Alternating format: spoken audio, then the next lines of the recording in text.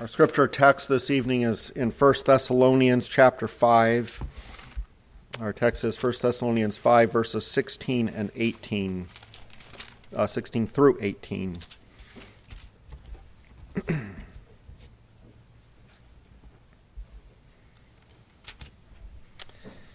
So hear God's word, beginning at verse 16 of 1 Thessalonians chapter 5. Rejoice always, pray without ceasing, give thanks in all circumstances, for this is the will of God in Christ Jesus for you. A book that I highly recommend is D. Martin Lloyd-Jones' book, Spiritual Depression, Its Causes and Its Cures. And in this book, the author is dealing with what he calls the problem of depression. I'm not sure his definition exactly lines up with what we these days might call clinical depression, but nevertheless, he's dealing with the problem of Christians who are not experiencing the joy of the Lord like they should. He deals with this problem for a number of reasons.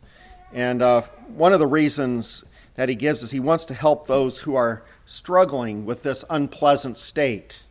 But then he adds to this. He says, this isn't all. And he writes, but there is another and more important reason, which is that we must face this problem he's talking about again of being depressed, for the sake of the kingdom of God and for the glory of God. In a sense, a depressed Christian is a contradiction in terms, and he has a very poor recommendation for the gospel. Now, we believe that God extends his kingdom partly through his people. We know that he has oftentimes done some of the most notable things in the history of the church through the simple Christian living of some quite ordinary people. Nothing is more important, therefore, than that we should be delivered from a condition which gives other people looking at us the impression that to be a Christian means to be unhappy, to be sad, to be morbid, and that the Christian is one who, quote, scorns delights and lives laborious days, end quote. There are many, indeed, who give this as a reason for not being Christian, for giving up all interest they may have ever had in the Christian faith. They say, look at the Christian people, look at the impression they give. And they're very fond of contrasting us with people out in the world, people who seem to be so thrilled by the things they believe in, whatever they may be. They shout at their football matches, they talk about the films they have seen, they're full of excitement and want everybody to know it. But Christian people too often seem to be perpetually in the doldrums, and too often give this appearance of unhappiness and of lack of freedom and of absence of joy.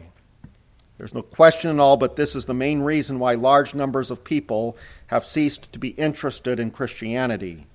And I would want to pause there for a moment and say, humanly speaking, that may be the case, right? Ultimately, people aren't interested in Christianity because they need changed hearts. But nevertheless, we should not, by our example, give people a reason not to be a Christian. And he goes on to say, and let us be quite frank and admit it, there is a sense in which there is some justification for their attitude, and we have to confess that their criticism is a fair one. It behooves us, therefore, not only for our own sakes, but also for the sake of the kingdom of God and the glory of the Christ in whom we believe, to represent him and his cause, his message and his power, in such a way that men and women, far from being antagonized, will be drawn and attracted as they observe us, whatever our circumstances or condition. We must so live that they will be compelled to say, would to God I could be like that. Would to God I could live in this world and go through this world as that person does. And obviously, if we are cast down ourselves, we are never going to be able to function in that way. End quote. This brings up the questions, what is our witness? What is your witness to the world like in terms of your countenance, in terms of your attitude? The verses before us this evening are essentially a series of commands from God that have to do with your attitude as you go through life. You are to rejoice always, pray without ceasing, give thanks in all circumstances. And verse 18 tells us that this is the will of God in Christ Jesus for you. As one of Christ's disciples, as those pledged to obey him, you must understand that these commands are part of how God wants you to live. In the Greek, it doesn't actually say this is the will of God for you, but it says this is a will of God for you. This is the Holy Spirit's way of telling us that these commands are they're not the sum total of God's will for your life, but they are a part of it. And every command of God is to be taken seriously. We need to be reminded of these particular commands because these are some of the most difficult of the commands that God has given us to implement into our lives. It's also important that we study the meaning of these commands because there are quite a number of misconceptions out there about what God is requiring.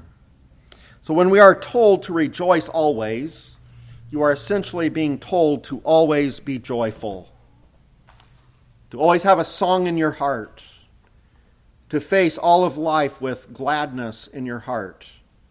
And there are a number of responses that I've heard to this or that I'm sure you can contemplate, that I've contemplated being made to this command. And one response is to say, well, to rejoice always, that is simply impossible. There are too many bad things that happen in life, too many trials that make it impossible for me to have joy all the time. In some cases, there's no way, somebody might say, that I can rejoice. For instance, I can't rejoice when a loved one dies, and I also can't help it that I feel down when things at home or at work aren't going the right way. This is how I react sometimes, and I cannot help it. And another response is to say something like this, well, surely God doesn't expect us to rejoice about everything that happens. Surely God doesn't expect us to rejoice when disease and death and crime and accidents and disasters and sin and the like strike us. That would be morbid. Well, how would you respond to these responses? Well, in the first case, it is true that for us it is impossible for us to have joy all the time, but that doesn't make it okay. It does not make it right. The reason it is so difficult for us to rejoice always is because we are sinners. The fact of the matter is that God is right now telling you that his will is for you to rejoice always. Even when sad things happen as a believer, you can and you should rejoice. You should rejoice in the Lord Jesus Christ, and rejoicing always doesn't mean never shedding a tear, but it means having joy and hope in Christ that enables you to rise above your circumstances. The fact that you find yourself incapable of keeping this command perfectly is not an excuse, but rather a call to repentance. This is an area in your life and in my life that needs to change as we seek to please God. In the second case, there are things that are a part of our world that in and of themselves do not seem like they could possibly be good things, and it would be completely inappropriate and certainly not what God has in mind for us to throw a party because a murder was committed or to get a huge smile on our faces at the news of a tornado taking lives. We don't rejoice in tragedies because we love evil or because we want people to be hurt. Of course not. But you and I as God's people are to rejoice always. And we can rejoice always because God is always blessing us, even through the so-called tragedies of life.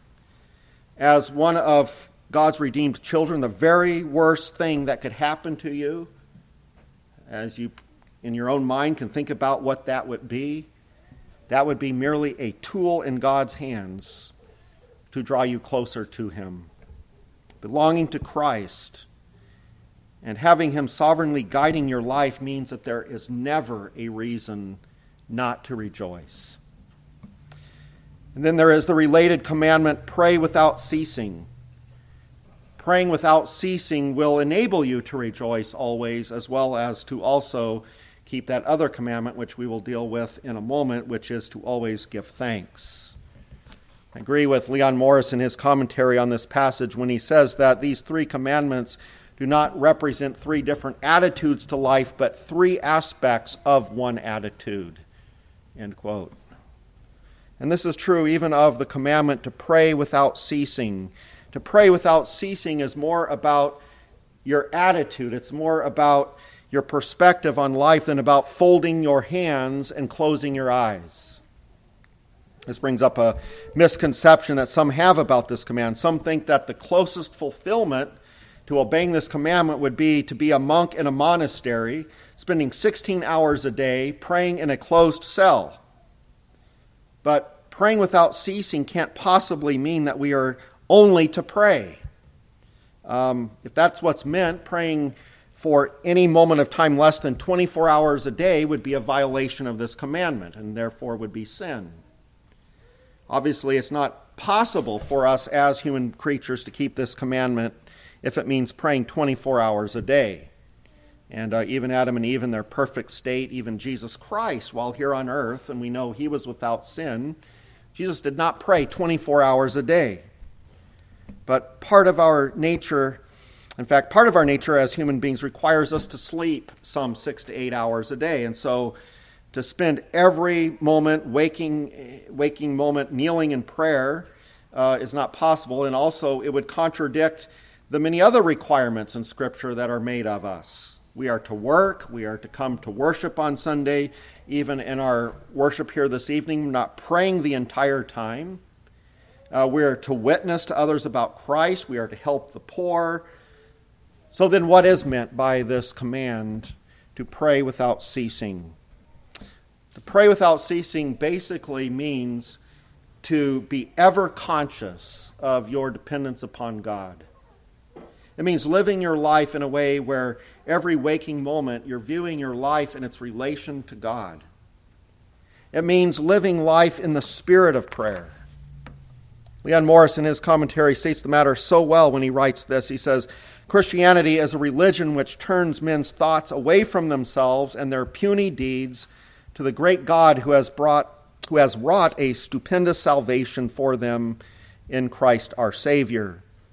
It is of the very essence of the faith that it insists upon man's inability to bring about his salvation, either in the sense of the initial act whereby he enters on a state of salvation, or in the sense of the day-to-day living out of the Christian life. For the putting away of his sins, the atonement wrought by the Son of God is necessary. For living the dedicated life, the power of the indwelling Spirit alone suffices. All along the way, man is made to feel his own insufficiency, but alongside that is the power and the love of Almighty God. God will not leave man. He comes to him at Calvary and at Pentecost. He provides for the deepest needs of man's soul. In light of all this, the Christian man is ever conscious of his dependence on God. He realizes that he is always surrounded by God's love, and that therefore, although he is not able to achieve anything worthwhile in his own strength, he has all that he needs.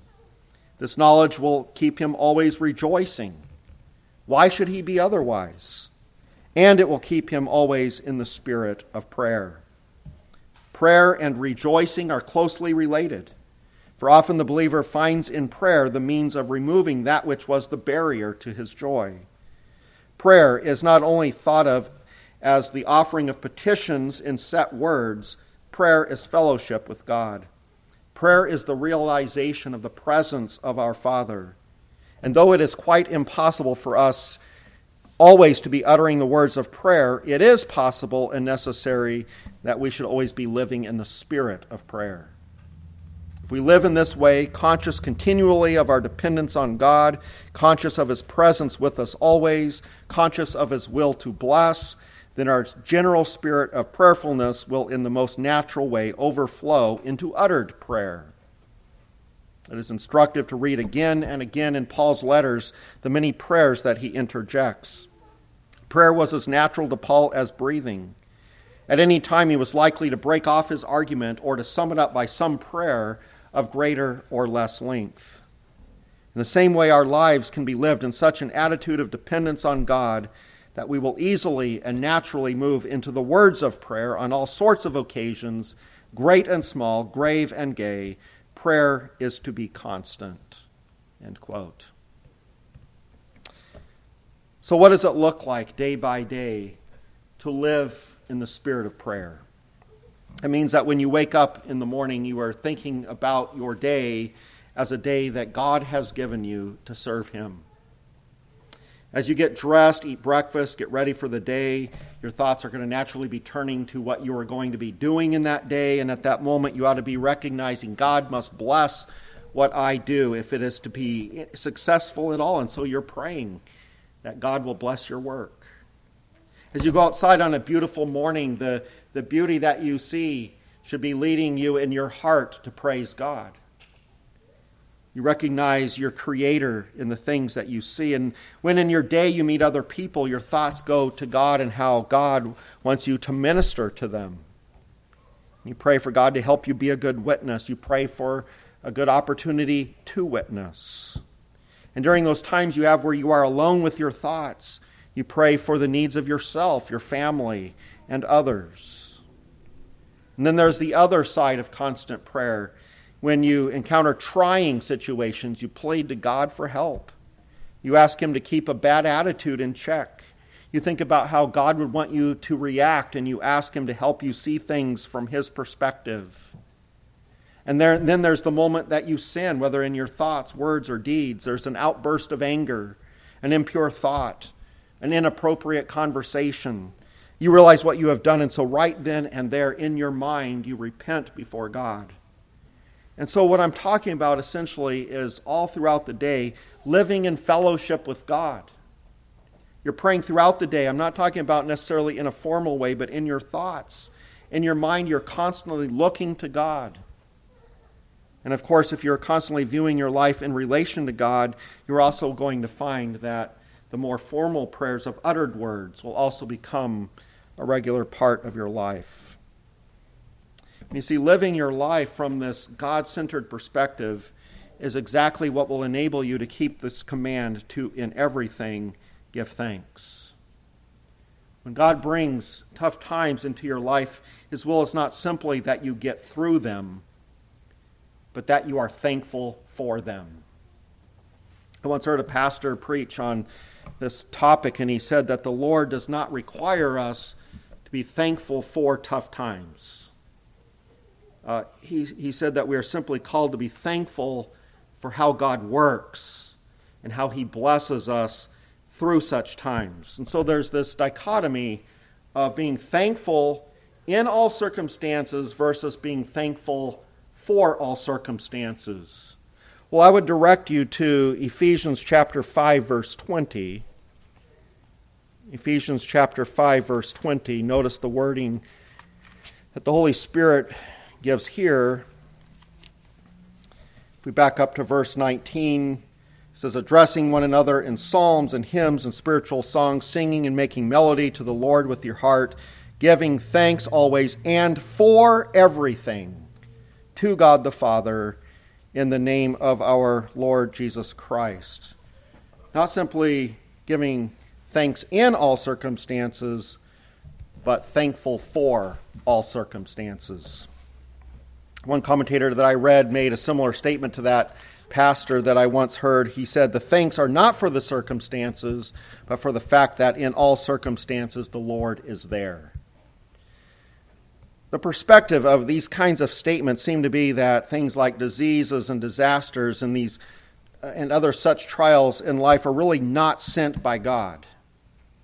That they're really not part of His plan. Many attempt to separate God's work in our lives from the means that God uses to bless us. This view says that we are thankful for God in the midst of circumstances or despite our circumstances, as He helps us just to get through them, as He helps us to endure them, but we're not thankful for the circumstances themselves that He brings into our lives. That is an unbiblical dichotomy. The Holy Spirit says, in everything, give thanks. Literally, in connection with everything. The idea is that you must give thanks for every circumstance that God brings into your life, because that hard circumstance is what He has planned for your blessing. Suppose I'm diagnosed with a disease. Now, I'm not going to be thankful for the disease as a disease, but I can and should be thankful for my disease, what God has brought into my life as a tool for my sanctification. For apparently, God decided illness was necessary for me, and I can be sure that He is using it for a good purpose in my life. As an old saint was quoted, who was on the very edge of the grave, he said, "I would not have missed it for anything," because he saw how the Lord was working in his life through the struggle that he went through. It's wrong to try to separate what God is doing in your life from how He is doing it. The circumstances that God brings into your life have been planned by God. They are actually the way that God has chosen to bless you. The blessing is not despite them. Your circumstances, no matter what they may be, are sent in love. You should thank God for them. To give thanks in everything means that there is a reason for thanksgiving and rejoicing to be found even in things like murders and tornadoes and in things like disease and persecution. And everything includes every kind of affliction. And you have every reason to rejoice and to give thanks. Why? Because everything that happens in your life is good from the perspective of what God is doing to strengthen you spiritually through it. God works all things together for your good, child of God. The key, the way to rejoicing always, the key to in everything giving thanks is to live your life in the spirit of prayer. To keep these commandments, you have to view and live your life from God's perspective. You need to view your life in spiritual terms. And of course, you and I, because of our sinful nature, tend to do the opposite. We tend to agree with the world that the key to happiness is what the world calls having the good life, a life filled with earthly and material pleasures. For the world, the goal of life is to have a lot of money, to buy material things. And because happiness is thought to be dependent upon our circumstances, the world does everything it can to guarantee a life without any stresses. A solid bank account is important, a nice home and car, a well-paying job. And of course we want things to go well. We want our daily work to go well and smoothly. We don't like it when things break. We don't like it when our plans are disrupted. And when we can't make the kind of money that we would like to have. And we find ourselves sometimes even devastated when disease strikes or when an accident or injury halts us in our tracks. We don't naturally like it when property is damaged by storms or fire, and many people find themselves just devastated emotionally by the loss of their earthly possessions. They apparently their lives have been just utterly turned upside down. Why? Because their lives are defined by their possessions. And if we could have things our way, life would always be easy. It would be fun. We would have the money to buy and to do the things we want to do. And we tend to think that that's the kind of life that would make us happy. But the reality is that the pleasures of this world are temporary at best. Money cannot buy true lasting joy. The reality is that the source of true lasting joy is knowing God in a relationship of fellowship and friendship through the Lord Jesus Christ. Psalm 34:10 says, "The lions may grow weak and hungry, but those who seek the Lord lack no good thing." Psalm 37:4, "Delight yourself in the Lord, and He will give you the desires of your heart." Psalm 16:11, "You have made known to me the path of life. You will fill me with joy in your presence, with eternal pleasures at your right hand." This life of genuine and lasting joy is called in the Bible eternal life. And this is a life possible only through the saving work of Jesus Christ, received by faith. 1 John 5:11 says, "And this is the testimony, God has given us eternal life, and this life is in His Son. He who has the Son has life. He who does not have the Son of God does not have life." What is life all about? Is it about Christ, or is it about the things of this world? The scriptural perspective is that life it's having Christ. He who has the Son has life.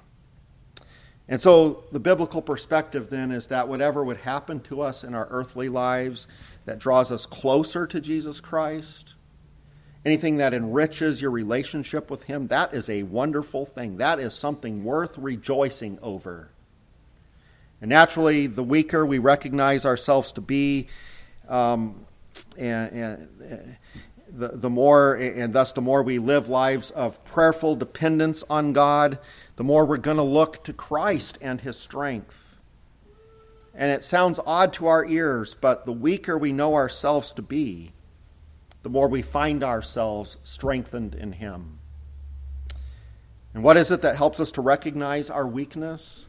What is it that causes us to lean all the more upon the Lord? Is it not trials and tribulations? Is it not those circumstances that feel like the rug is being pulled out from under us? Paul writes in 2 Corinthians 12:9 of what Jesus said to him. He said, "My grace is sufficient for you, for my power is made perfect in weakness." And what is Paul's response to this reality? And what is his application of this reality in his life? He writes, "Therefore, I will boast all the more gladly about my weaknesses." He's boasting. He's glad about his weaknesses. He says, "so that Christ's power may rest on me. That is why, for Christ's sake, I delight in weaknesses, in insults, in hardships, in persecutions, in difficulties." And yet we have people saying, no, we don't rejoice in these things. We just rejoice despite them. The apostle says, I delight in these things. I delight in all of these trials, these difficulties that are happening in my life, because when I am weak, then I am strong. 1 Peter, the apostle Peter also talks a lot about suffering, and he writes in the 4th chapter of his first epistle, 1 Peter 4, these words in verses 12 and 13. He says, "Beloved, do not be surprised at the fiery trial when it comes upon you to test you as though something strange were happening to you, but rejoice." Rejoice when these trials come upon you to test you, insofar as you share Christ's sufferings, that you may also rejoice and be glad when His glory is revealed. Because trials strengthen me in Christ, I am thankful for my trials. Because whatever happens to me as a believer in my earthly life cannot separate me from God or from any of those spiritual things that I value. There is nothing in this world that can take away my joy. You and I can rejoice always, because in Christ we always have what makes us truly joyful. And consequently, trying circumstances shouldn't detract from our joy in Christ one bit. And the reason why they can and do, they do seem to detract from our joy from time to time, is because our values are not what they should be. As soon as you find your happiness in things other than Christ, you're going to find that your happiness is on a very shaky foundation indeed. For anything and everything other than Christ does not stay the same. Everything of this world comes and goes, and it can be in a mere moment. Perhaps you would say that right now your life is great because there are no problems. Or perhaps you would say that right now your life is horrible because you have many problems. Both perspectives are not where God wants you to be. He doesn't want you to evaluate your life in terms of problems. He wants you to evaluate your walk with Him. Where do you stand with the Lord? Is He number one in your life? Is your life all about fellowship with Him? Are you content in God? What do you value? How much do you value a relationship with the Lord and being close to the Lord? Look at your life. Would you say that day in and day out you are a joyful person? Do you find yourself giving thanks for circumstances that would fill other people with despair? The church in Thessalonica consisted of members who were persecuted for their faith. Remember back to chapter 1, verse 6, the apostle said, "And you became imitators of us and of the Lord, for you received the word in much affliction." And yet, what does Paul go on to say? He says, they received the word in much affliction with the joy of the Holy Spirit. With the joy of the Holy Spirit. Well, how is this possible? Leon Morris responds in his commentary, quote, "They thought more of their Lord than of their difficulties, more of their spiritual riches in Christ than of their poverty on earth, more of the glorious future when their Lord should come again than of their unhappy past." End quote. So the key to rejoicing always and in everything giving thanks, and all in the context of praying without ceasing, is to know Jesus Christ as your Savior. Jesus Christ died on the cross in order to suffer all of the wrath that God's law says you deserve because of your sins. Jesus died so that you can have this eternal life of fellowship with God. He died so that sin that separates you from God can be forgiven and set aside. To have this eternal life, you must simply repent of your sins and receive and rest upon Christ alone as your Savior. And in receiving Christ and in knowing Him as your Savior, you receive the gift of a life that has a joy that can never be taken away. When you're joined by faith to Christ, you become one of His dear children, and this is a relationship that never changes. You're loved, and it's not possible that God would do anything to you, for you, but what is best. Everything in your life is sent by Christ out of love to bless you, and your life is not always easy. You know that, but your life as a believer is a good life because everything that is happening to you is by God's own design. What you need to know God and to experience your relationship with Him more fully. So rejoice in your Savior. Give thanks for what God is doing to bless you spiritually, even those trying circumstances.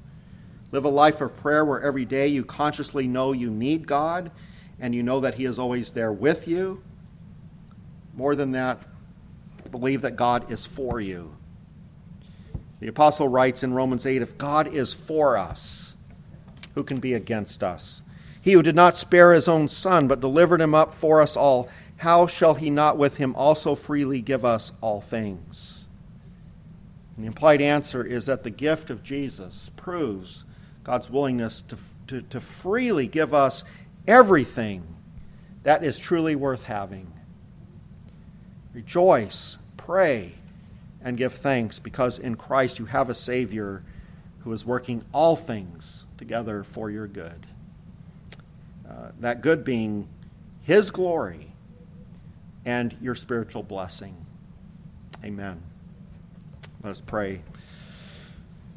Father in heaven, we humbly confess that we don't always rejoice in all that is taking place in our lives. We at times fall prey to worry and anxiety, to anger and discouragement, losing sight of who you are and of what you have done for us in Christ. Lord, we ask that you would forgive us, that you would cleanse us through the blood of your Son who was given, delivered up for us all. And Lord, we thank you that in Christ we have every reason to rejoice always. And we ask that you would help us to live prayerful lives, that we would always recognize our dependence upon you, and that we would trust your ways with us. And we pray these things in Jesus' name. Amen.